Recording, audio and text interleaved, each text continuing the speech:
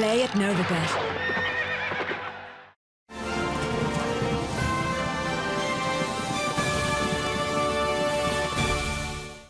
Hello and a warm welcome to another edition of the Irish Angle, brought to you by Novibet. As usual, I've Emma Nagle and Johnny Ward here, and we're going to chat about all things racing in advance of Christmas. Now, Johnny, Emma, welcome to the show. Thanks, Vinny. Happy Christmas. I'm disappointed you didn't get the memo about the Christmas jumper, but anyway, not to worry. First of all, look, we've loads of things to talk about here. Let's get stuck in. Busy show. The first big one is JP. $1 million to each one of the 32 counties, the GAA. That's some contribution, isn't it, Emma? Yes, it's incredible. Like to think of like what that money will do for especially in the smaller counties, I suppose, where there's less clubs. It's kind of like a massive Christmas gift for all the treasurers of any small GAA clubs around the country. They probably won't have to fundraise for years with it. Yeah, it was like just really massive gesture, I suppose. Kind of surprised there's a lot of negativity online about JP afterwards. But I'm not sure how you can take any negativity from a story like that, to be honest. Yeah, well, I suppose like people seeing it, is he a saint or is he a sinner? Johnny, what do you think?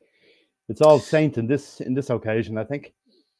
Well, okay, I think anyone involved in philanthropy, and I use this in the nice possible way, you always have to be a little bit wary of somebody who's massively into philanthropy. And with JP, the reason, and this has been written about in the last few days, is that like JP has done unbelievable good, but he never really gives interviews. So he's a complete mystery. And he obviously is tax resident in another country. Now, I don't actually know how JP even makes his money. So for all I know is the business he's doing and making money might be consistent with where he actually lives. And there's nothing compelling him to give all this money to charitable causes, some exceptional charitable causes, far more rewarding and far more, I suppose, deserving of it than the Gaelic Athletic Association. So I just think it adds to the mystery of the man, because he never really gives interviews, and he wouldn't be the only big owner in racing who doesn't want to talk about, like, essentially, seemingly doesn't really want to talk about how he's made his money. JP is a complex one for me because his investment in racing is incredibly important for small yards, whereas most owners, and we talk about the concentration of a few different trainers, a small number of trainers, JP has been amazing in spreading his business around so many different yards, often really sort of underperforming yards. And I think he does that out of a kind of a sort of a philanthropy, and also to try to give something back from the wealth that he's made from racing. In terms of like the way his horses kind of operate in terms of being bet on and how they're sort of campaigned, we could talk about that another day. I would say, like, he invests an awful lot of money in racing and an awful lot of money in horses and in training and in investing in horses. Like, I was absolutely staggered lately. Like, I was going through a card, I think it was one of the race meetings I was doing, and he had sent Byerly Babe to Galileo. So, like, this offers up so many questions. Like, what's JP's relationship with Coolmore that you'd send Byerly Babe to Galileo? Like, this is a kind of a decent chaser who you're sending to one of the greatest stallions of all time, who's supposed to cost 300, 500 grand, whatever it is, a pop. And this is going to be a handicapper out of Galileo. So what's his relationship with Coolmore? I suppose, how did he make all his money? What does he do day to day? Because for me, the articles that, you know, Joe Brawley's article in the Sun Independent would have been quite striking. It certainly adds more mystery to the whole thing. But in terms of JP's kind of reputation, I think he definitely doesn't like bad publicity. No one does, I suppose. But I know I know from hearsay he's wary of bad publicity. So I would like to know what his reaction to the mixed response in the media to what is a very good gesture was, because until JP gives an interview about his life and explains how he made all his money, because it's a complete mystery, really, I think there will be questions. And that quote that was attributed to him, that he apparently said to Tony McCoy, imagine all the fish that'd be alive if they kept their mouth shut. Well, one thing, JP, fish actually have to eat like the rest of us. They have to open their mouths at some point. Yeah, I don't know. Look, there's so many things in it, I suppose. The one that gets to me is I agree with you. Look, he is a mystery man to a large degree. Supposed to be living in Switzerland, isn't it? Domiciled in Switzerland. I note that Switzerland actually has 4 GAA clubs. They'd be little bit aggrieved that they didn't get the few quid as well, I'd imagine. Though I'm sure they don't need it in Switzerland, probably. Do you remember him as a bookmaker, Vinny? What? Oh, I do. I remember him well as a bookmaker, yeah. And his brother stood up for him then for a number of years after that as well. in the pitch in his name. Look, he's been around forever in my lifetime, and I actually worked for him at one point in a company called Phonovation out in Dunleary. We used to be able to ring up for telephone commentaries and results on races and tips and a few other things. And I remember working from them. I remember at the time, this is going back now, say I was only a kid at the time, but my father had worked for a company called Extel. He managed Extel in Ireland, which was the predecessor to SIS, which provides all the content into betting offices. So they used to provide the old blower system where you'd just have a little box on the wall in a betting office, and you'd hear the commentary coming in from the different races or the result of it and so on. So I remember at the time, big problem for my father all the time was trying to get telephone lines. You'd get a new betting office open, they couldn't get a telephone line. Sometimes up to 5 years it took you to get a telephone line. And the same at race courses. You'd be there at the race course, you'd need a telephone line to relay all the information back. So telephone lines were a big problem back in the day. And I remember as a kid in the office, JP arrived in, he'd the first mobile phone I'd ever seen. And it was a car phone. And then he tells me he'd 3 of them in the car, and he'd another 5 lines or something in the house at home in Martinstown. And I was saying to myself, my God, my father would kill for 5 lines. Like it could take you 10 years to get 5 lines. So there you are. He'd a way of doing things even back then. But like I say, it was only a short period I worked for him. But he was always good to me. Never did anything wrong to me, I have to say, back in the day. But just overall, Emma, like as I say, he's incredible for horse racing, isn't he? Like if you took JP, like you talk about his philanthropy here with this money he's given to the GAA, but it's purely philanthropy in a large extent to some of the small trainers around Ireland and the UK as well.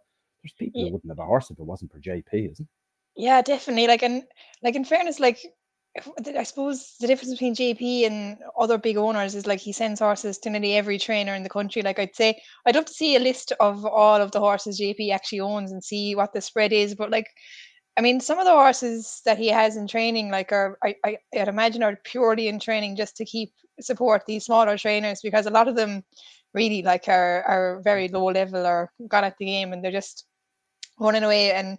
But I'd say it's just like JP wanting to support, and he does, like it's UK and Ireland. There'd be a lot of trainers in trouble if JP ever decided racing wasn't for him anymore, because he is probably a big part of the backbone of the industry. Like the money that he pumps into racing is staggering, I'd say.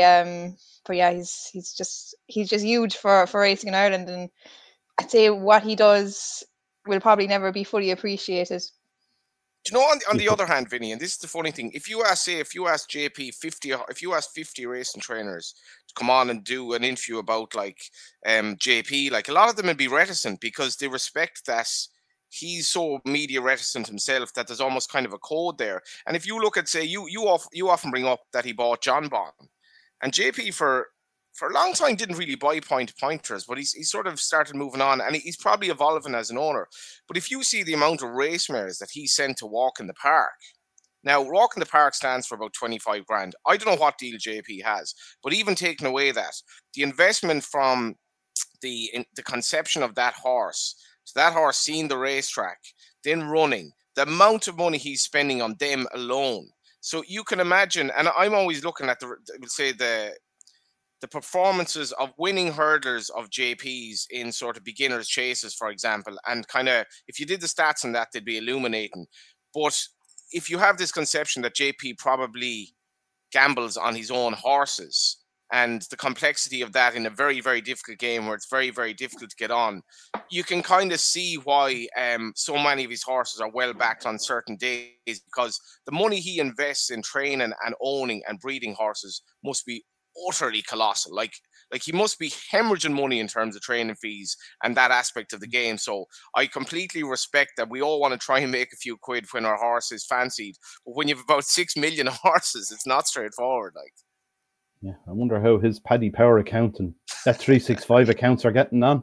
Hard to see how he gets his bets on, isn't it? Or where he gets them on, or how he does it. I don't know. But look, that's all for another day, as you say. Look, we'll move on. We've loads of other things to talk about. The other one is the BHA. There was stuff in the Racing Post there last week talking about the fact that they're proposing to put a limit on the number of horses a trainer can run in a handicap in the UK. Now, they're talking about 4 being the max. This will have an effect on certain races. Obviously, there's a few of them that we know of. A couple of them at Cheltenham, a couple of the handicaps where Gordon Elliott targets some of them, and then we've other ones like the Grand National where Willie Mullins, Gordon Elliott, they tend to have all the best horses. They'll stay in chasers anyway, so they tend to run a lot of horses in those races. What you make of this, Emma? 4, is this a good idea, a bad idea? I thought it was crazy, to be honest. Just because it just seems so targeted at Gordon Elliott in particular, and I suppose Willie Mullins to a lesser degree. Like there was some stats put up, and I think in the last few years, I think like Gordon and Willie and maybe 1 or 2 trainers in the flat are the only ones who would actually be affected by this rule. I don't see how you can really limit a trainer from running horses. I can see if it was a case of limiting owners runners to 4 or 5 horses. Like, I mean, 4 or 5 horses in a Grand National is plenty for any owner, I would say. But like, if Gordon Elliott's training for 10 different owners, like, how does he tell them who can run and who can't run? It just seems a bit. It just seems very targeted on these 2 Irish trainers, which I'd say won't sit well. Like some of the comments from Gordon, I think he was quite measured. Eddie O'Leary probably less measured. He was saying he's going to transfer few horses to Colin Bowe a week before the Grand National or something. But I think there's probably a way of doing, like, I can see kind of what they're trying to do is level it out a small bit. But they're going to do 2 things. They're going to really alienate the likes of Gordon Elliott and the Gigginstown, and they're going to dilute the quality of some of these big chases. I know that there's a lot of horses running for maybe the bigger owners like Gigginstown who are really no hopers anyway. So like if you were going to limit, I would definitely limit owners, because they can definitely decide their 5 best horses, but Gordon can't tell his 5th owner that, oh, you can't run now because my other 4 owners are more important than you are. It makes no sense. I think there's a way of doing something like that, but this just seems like totally not thought through at all. And I presume it's going to be brought to the English trainers to get their opinions on it, who I'm sure will probably want it to come in so that they can get on in the Grand National as well. But I think it's a terrible idea. Well, the Grand National looks like that's probably the main race we're focusing on here with it, because it doesn't apply to the vast majority of other handicaps throughout the year, both flat and national hunt. So if you focus on that Grand National particularly, there seems to be there's been a trend all the way back that whoever the leading trainer is at the moment, that they will tend to have all the best staying novice chasers in national hunt game. Like you go back into the late 1990s, it was Jenny Pittman. Then you had the early 2000s, you had the likes of Martin Pipe. I think 2001 he ran 10 horses in the Grand National. The following year, 8. The year after that, 8 again. The year after that, 7. Then into the 2000s, you had the likes of Paul Nichols. He's regularly run multiple horses in. I think he's run 6 in it on 2 separate occasions. And then in recent years, you have Gordon Elliott and you have Willie Mullins.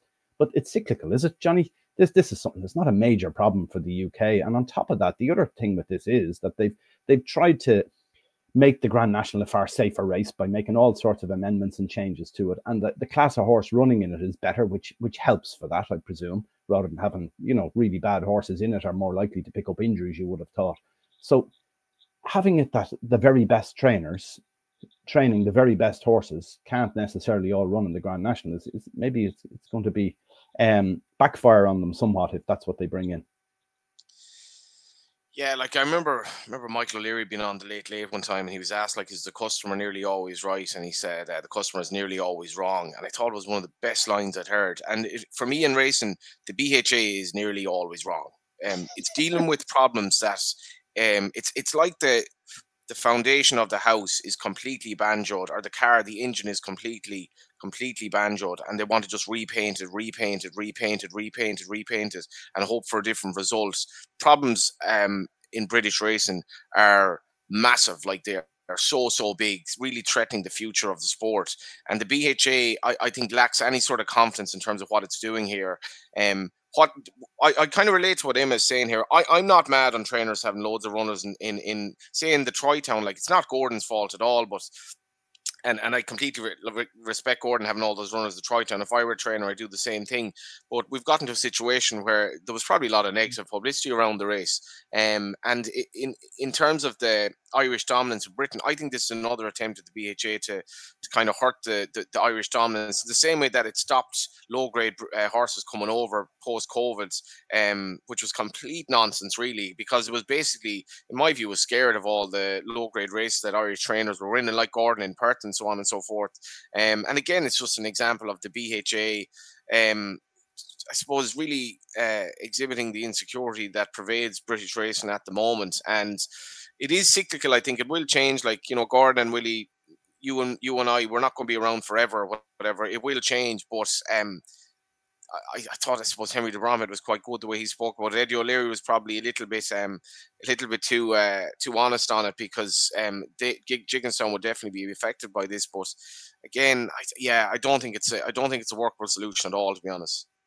And just on that, do you think the IHRB are going to follow suit? Because it's far more of an issue in Ireland than it ever was in England, or is ever likely to be in England, I suppose. So, well, I think what Emma said there, like you'd have to make it an owner issue, and then you bring that into the flat game as well. So where the owner can only have, in any particular race, the owner can never have a certain amount of horses, and also you'd have to phase that in, because you can't be buying horses in 2023 and then be told in 2024, well, sorry, you can't run a load of horses that you just paid 400 grand for as a store. Like, so they'd have to phase it in, but things happen very, very slowly in Ireland compared to Britain, which is probably not ideal either.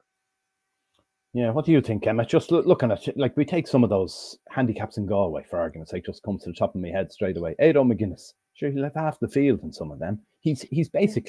He's built a yard around having horses in those mile handicaps. That's what his whole stable is. So then you get to a stage where you're telling him he can only run 4. That's a bit of a mess, isn't it? Yeah, I think like it would make an awful lot more sense if it was the IHRB came out considering this, because like it's not really an issue in Britain at all, apart from like the Grand National, like you said, maybe 1 or 2 other big handicaps throughout the year. So like if the IHRB were seriously considering it, you could kind of understand it, but I still think it would be the wrong way to go about it.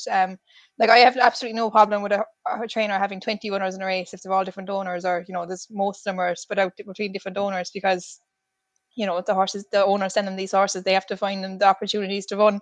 And if they all seem to happen to suit their same race, so be it. I think maybe like one possible way is maybe like if you really wanted to, like even let's say if they decided to limit the owners to 5 runners in a race, let's say like the Troytown, but like maybe that should only come into effect then if a race fills, because like if Gordon didn't have the 15 runners in the Troytown, there would have been 7 or 8 runners. I mean, leave him run them all if there's no one else wants to run. But maybe if the race is full, only leave Gigginstown run 5. That's probably one way you could do it. But yeah, I mean, like I think there is probably something the IHRB could do, which would work without really affecting, like, I don't think it's fair the way they're doing it. But I think like you should probably be trying to build up the smaller trainers rather than trying to tear down the big trainers as well. Like a series of races for smaller trainers would be a better idea than stopping Gordon Elliott from running all these horses that he has bought and trained for years. It does. So yeah, I thought it was absolutely bizarre, the whole idea of it. The Munster National, Vinny, was more pronounced. Like, so Gevre won that, and like I think something that shouldn't be lost on the narrative as well is Gevre won that race under Ricky Doyle. Ricky like has obviously made his name in nationals, but to get an opportunity on a horse that was 6-1 for Gordon in the Munster National. But if Gordon hadn't run anything in that race that day, Henry had a runner, Joseph O'Brien had a runner, Eric McNamara had a runner, and John Ryan had a runner. There would have been 4 runners if Gordon decided I'm not going to support this race.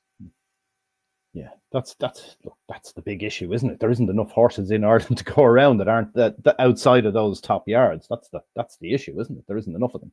Certainly not in high grade handicap chases or handicap hurdles or whatever. Literally all the top horses are all in those main 2 yards, and maybe Gavin Cromwell and Henry de Bromhead as well. You take them out of it, and there's nobody else left to run. They don't even enter horses in these races most of the time. Anyway, we move on. Next thing I wanted to talk about was Tony Martin. There was a case last Thursday, we found out the result of this case about a horse called First Man, which had won in Dundalk back in January. I don't know whether you're both familiar with this. I wrote a blog about it this morning. It's a very unusual case, in my opinion anyway, that the horse is declared to run on Monday. The race is on a Wednesday. On the Tuesday, 2 vets attend that horse and issue him with basically the 2 different vets, both give him medication for arthritis, basically used for arthritis, stuff called Cartrophen. And then one of the vets also gives him a painkiller as well.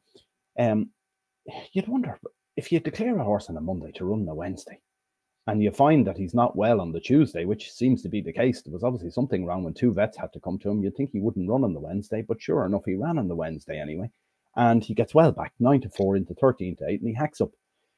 And then after the race, we find out that he's tested positive for a different substance altogether that wasn't contained in either of the stuff the vets gave him the previous day. Stuff called lidocaine was a prohibitive substance on race day, and he had 20 times what the screening limit is for that. What do you think, Johnny? This is a very odd case, is it?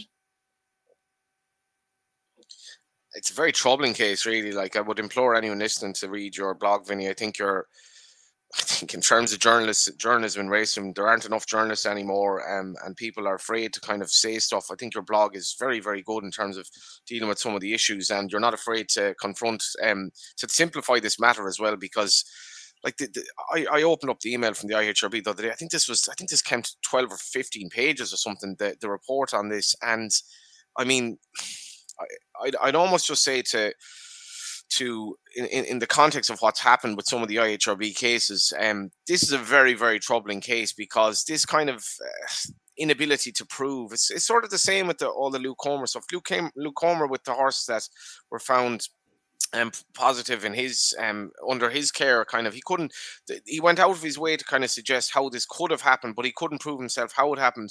And it's the same here with Tony Martin, in the sense that he sort of said it could have been contaminated bedding at the racetrack or whatever, and they found that wasn't the case. And I don't know, he's gotten a 2-year suspended sentence of 6 months. So if he reoffends in, I suppose, that 2 years after the 6 months, he'll immediately be punished and banned for that. But it's I mean, there are an awful lot of questions arising from this, to be honest. And I'm actually almost afraid to talk about it, because I don't know. I actually don't know what to say beyond what's written in your blog, because it's a very unsettling case.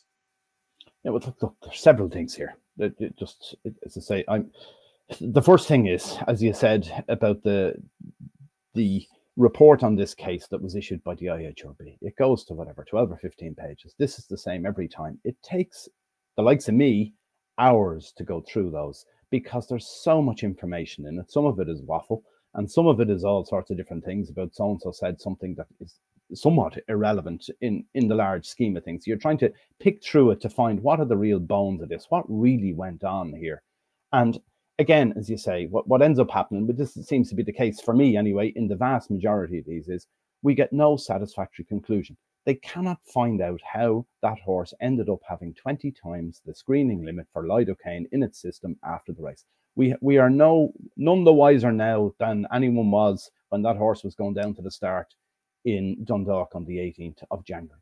So that for me, this seems to be a constant with it, that we can never get to the bottom of what the hell is going on. The other thing is that it looks as if, now it's not absolutely certain, but it does appear as if that horse received that lidocaine. Somehow it got into his system at the racecourse. Now, Tony Martin tried to find out if he'd any more lidocaine at home in his yard that had other horses been treated for it the previous month or whatever, and couldn't find anything. Also, seemingly lidocaine is something that is used, I don't know much about this would be more your area, Johnny, for cutting into cocaine. They had it in or something. I have no idea how that works, but seemingly that's another element of it, right? But I don't know where that came from, but anyway. No, I know, but he checked all his staff to see if anyone who, and this is the other thing, is like, look, I know from my local pub, never mind anywhere else, that the publican will tell you that he can see on big nights now over Christmas, and that he'll be able to tell you, there was a load of them in last night and they were on the white powder or whatever. It seems to be everywhere. It's almost like alcohol at this stage in Ireland, that there's cocaine everywhere. The government doesn't seem to be able to sort that one out either. So I suppose we can't expect the IHRB to be on top of that. But if that's the case, that someone was taking cocaine, that could contaminate the sample for the horse and everything else. Perhaps that's what happened. I don't know, but they can't prove it one way or the other. So how do you get to a point here where we know what's actually going on? Because it's extremely frustrating. obviously very frustrating from the IHRB point of view, but just as a racing fan, to be able to be here, to be able to go and have a bet in Dundalk next week, hoping that you can. The only way I can have a bet is I open up the form and I study the form of all the horses, and I come to a conclusion that I think that one will beat that one and whatever else, and he's a good price, so I'm going to have a bet on him. But when you've all these things going on in the background, it makes it a really difficult sport, doesn't it? Just like you don't have that in other sports generally. Like you take the Premier League soccer, which the bookmakers love because it's so predictable, I suppose, to some extent, and they know that people will bet on. There's only three options: it's a win, a draw, or a loss, or whatever. Whereas horse racing, they seem to be steering away from that a bit. You can see with the bookmakers, their anti-post betting. We talked about that last week. They don't seem to want to be interested in that anymore for horse racing, for the likes of Cheltenham. They don't really take it seriously anymore. It's just a PR tool is all it is for them. So the bookmakers themselves have realized that it's not a sport where you can actually take it seriously from a bookmaking point of view anymore, because if someone has a marked card here, you can take huge advantage of the bookmaker, so they're not that keen on it. But just from a sporting point of view, the main thing horse racing does is betting. That's what it's all about, is the betting side of it. It's where all the revenue comes from. Everything to do with it is to do with betting. So you have to make that as clean as possible. And unfortunately, this shows again that it's not as clean as we would like it to be. Emma, what do you think just about this case, or just in general? Like, as I say, I find it very unusual here that a horse that was due to race on a day had to be given medication the day before for whatever was wrong with him. We're presuming it's something to do with his joints, that he was as stiff as a poker. Perhaps, I don't know, that he had to get two different vets in to give him treatment the day before. That'd be a very unusual thing, I'd imagine.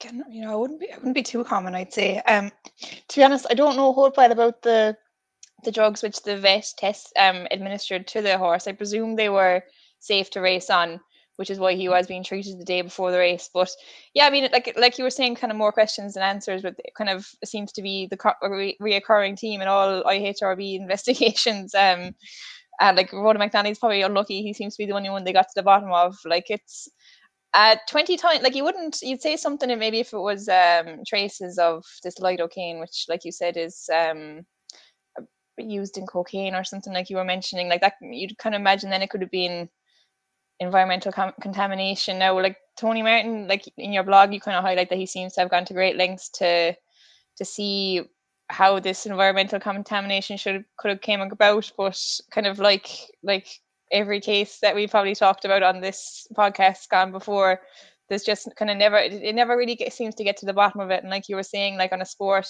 where betting is probably the main source of revenue, it's not a great look for the public, because it's hard to have confidence in kind of ruling body of a sport when nearly every drugs case seems to go to kind of the not being solved pile. Yeah, I think as well, Vinny, the IHRB is probably very stretched at the moment. That's the feeling I get from it. And it was noted, that missing identity case in Killarney, that basically obviously the wrong horse ran. This is a really messy case. So the wrong horse wins the race. It's not that right horse. So that for bookmakers, that's a complete mess. And funny enough, the bookmakers probably, I suppose the bookmakers online didn't even know. They've completely to what you're saying here. Racing's becoming so down the list in terms of bookmakers. They probably didn't even know that horse in Killarney, that Johnny Fiend trained, was the wrong horse, which is an honest mistake. But the IHRB is probably stretched in terms of resources. There's so many race meetings on now, and these cases just keep on coming up and coming up and coming up. But in Ronan McNally's case, and I'm not Ronan's from the north, and what about he has kind of been a part of the north for a long time. But like, Jesus Christ, for what Ronan got compared to what others got, there was no suggestion whatever that Ronan was involved in any prohibited substance or whatever to his horses. It was more of an integrity issue. And what Ronan got compared to other cases, it kind of does baffle me a bit, to be honest. Yeah, but just coming back to this last thing about this is, we had Viking Horde down in Tramore 2018, and it was found that it looks almost certain that he was nobbled in the stable yard. And of course, at the time, there were no CCTV cameras in stable yard, so you couldn't prove who did it, but it looks like it was done in the stable yard, that the horse was nobbled to lose. And then we move on, 5.5 years or over 5 years later, and we have a case in Dundalk where it looks like drugs were given to a horse, or a horse got contaminated with drugs, so that meant that there were prohibitive substances in the stable in some way, whether it did turn out that Tony Martin's original assumption that it may have come from contaminated bedding, perhaps he was right, I don't know. But let's say he was right, or he wasn't right, or whatever happened. But whatever way you look at it, there's a strong chance that there was a prohibitive substance in the stable that horse was in Dundalk. How does it get in there? Like, you talk about the under-resourcing or whatever, or being stretched, the IHRB, but according to themselves, they've an average of 6 security officers in attendance at each race meeting. They now have 500 CCTV cameras in stable yards around the country. Like, it's the same in my blog. You can't get a bottle of water through the airport security in Dublin Airport, or anywhere else for that matter, anywhere around the world. They can stop you bringing stuff through. How come people are still able to bring whatever it is into a racecourse stable yard? It's like, what do we need to do here? Strip search them or something on the way in, or what needs to be done here? How do you solve this problem, Emma? Like, you go to you have a stable lass's card, haven't you? So you go regularly to the races, into the stable yard. What is the problem? How could you get in lidocaine or whatever else if you were going to God knows what race meeting? I mean, I suppose you could. Like, you're not getting searched on the way into the stable. Yeah, you just scan your pass and you walk in. Whatever's in the bag could be in the bag, I suppose. But there's been like a few changes in like to stable yards. Like a couple of years ago, you could actually use a syringe to give a horse water. You could just squirt it back their throat, but they've stopped that. You're not allowed to bring any syringes into the stable yard anymore, which I suppose is a fair enough thing. But like to be fair, like what Johnny was saying is right. Like, it is a tough job, the IHRB, because a lot of these cases are very hard to prove. But like you were saying, like with all the CCTV, which has been kind of recently installed in all the stable yards, like you'd think that there would be some kind of trail of evidence for something like this. Like, if the bedding was contaminated, how did it get contaminated? Like, just look who's going in and out of the stable throughout the night in Dundalk. Surely there might be some kind of a clue there. But yeah, I think with the bedding being contaminated, what they're thinking is they were reusing bedding. That there was bedding would have been used, say, the week before at Dundalk, and they were bagging it up and then giving it back to them the following day. There you go, there's fresh bedding, when it wasn't actually fresh bedding. No, but seemingly that's not the case by all accounts. That would be a worry in general as well. I don't think trainers would be too happy with reused bedding inside in the stable. There could have been any kind of horse there the week before. Yeah, absolutely. But look, there you are. Look, we're not going to solve this now, but it's an ongoing thing, isn't it? It's just we never seem to get to the bottom of it, which is very disappointing. Look, moving on. Christmas is coming. Probably some of the best outside of Cheltenham for me anyway. National Hunt wise, it's some of the best racing you'll see. What's piquing your fancy, Johnny? What are you really looking forward to? Leopardstown, Kempton, Chepstow? Yeah, I mean, I see Allaho has been back to go for the King George. I'm definitely looking forward to seeing him. I suppose I'm looking forward to seeing some of Nicky Henderson's horses come out as well, if that is the case. And I'm actually really looking forward to the Racing Post on Christmas Eve, where you get all the race cards. My favorite day of the year to buy the paper and see on irishracing.com all of the list. So you have all of Christmas Eve, Christmas Day to look at the cards, and have that paper as well, and just have your 2 days. I find Christmas quite boring, to be honest, so I love watching I love looking at form and seeing what's going to happen. It's a good opportunity as well for the third choice riders, I suppose, go up to Down Royal on the 26th and to get good rides. And it is a magic time of year, and hopefully, I think the weather looks like it's going to be pretty, it's been going to be pretty dry and relatively mild in Ireland. So it looks like we're going to have good National Hunt winter ground, and hopefully some clashes. It's interesting. A fella said to me lately, he said he finds the midweek cards more interesting than the weekend cards in ways now, because there's so many odds-on shots run at the weekend, and so many uncompetitive races. And I hope, like with all these great runs that we have some competitive racing, because I genuinely don't think run like 4 and 5 to 1 on shots running in successive races across the two jurisdictions is particularly interesting, to be honest, anymore. So I hope we've competitive racing. We're really looking forward to it. Yeah, so there's going to be some crackers, I think. I don't think there's going to be. Well, look, it depends on the way it all falls, I suppose. In the end, like I was looking forward to that King George, Allaho and Jerry Colomb, but Jerry Colomb now, Gordon is talking about maybe not sending the horse, which is a little bit disappointing. But you've still got the likes of Shishkin, the real whacker, Brave Man's Game, won it last year. there's some great stuff, isn't there? I was looking at that Racing Post Novice Chase on St. Stephen's Day in Leopardstown, looking at the entries for that. Facile Vega, American Mike, Gaelic Warrior, Blood Destiny. That's only a few of them. There's dozens more in those races at this stage. Emma, you must have loads of them picked out. Have you already? Yeah, I can't wait for the two big, I suppose, Gold Cup kind of horses coming out, like the King George and the Savills are probably the two that are I'm most looking forward to. Like you were saying, the King George, Jerry Clum might go, but like there's Allaho coming back, Brave Man's Game, can he get back to form? Then the Savills, you're probably going to have Gallopin Des Champs and Fast or Slow facing off again, and maybe Gentleman's Game and Jerry Clum thrown in there as well. So yeah, I think there's so much, and it's such a kind of a busy period. I like Christmas, or I like just kind of. I actually prefer watching the racing at home, to be honest, than going racing around Christmas. I might go maybe 1 or 2 days, but there's nothing better there than Stephen's Day, and you're having like the turkey sandwiches, watching all the racing. It's kind of non-stop all the way through the day. It's probably one of the best times of the year. It is to be fair now. If you do go racing like on the 26th or that, and I found this, Vinny, and you can relate to this, the buzz in Leopardstown. People have just been like kind of cabin fever, waiting to get out of the house, and you have your hot whiskies, and there is a great kind of vibrancy to that meeting. And I would reiterate there what Emma's saying, that the Savills in terms of Mouse and Martin Brassil clashing against Willie Mullins, that's going to be very interesting. But like if you can go racing if you haven't been racing in a while, get out over the winter.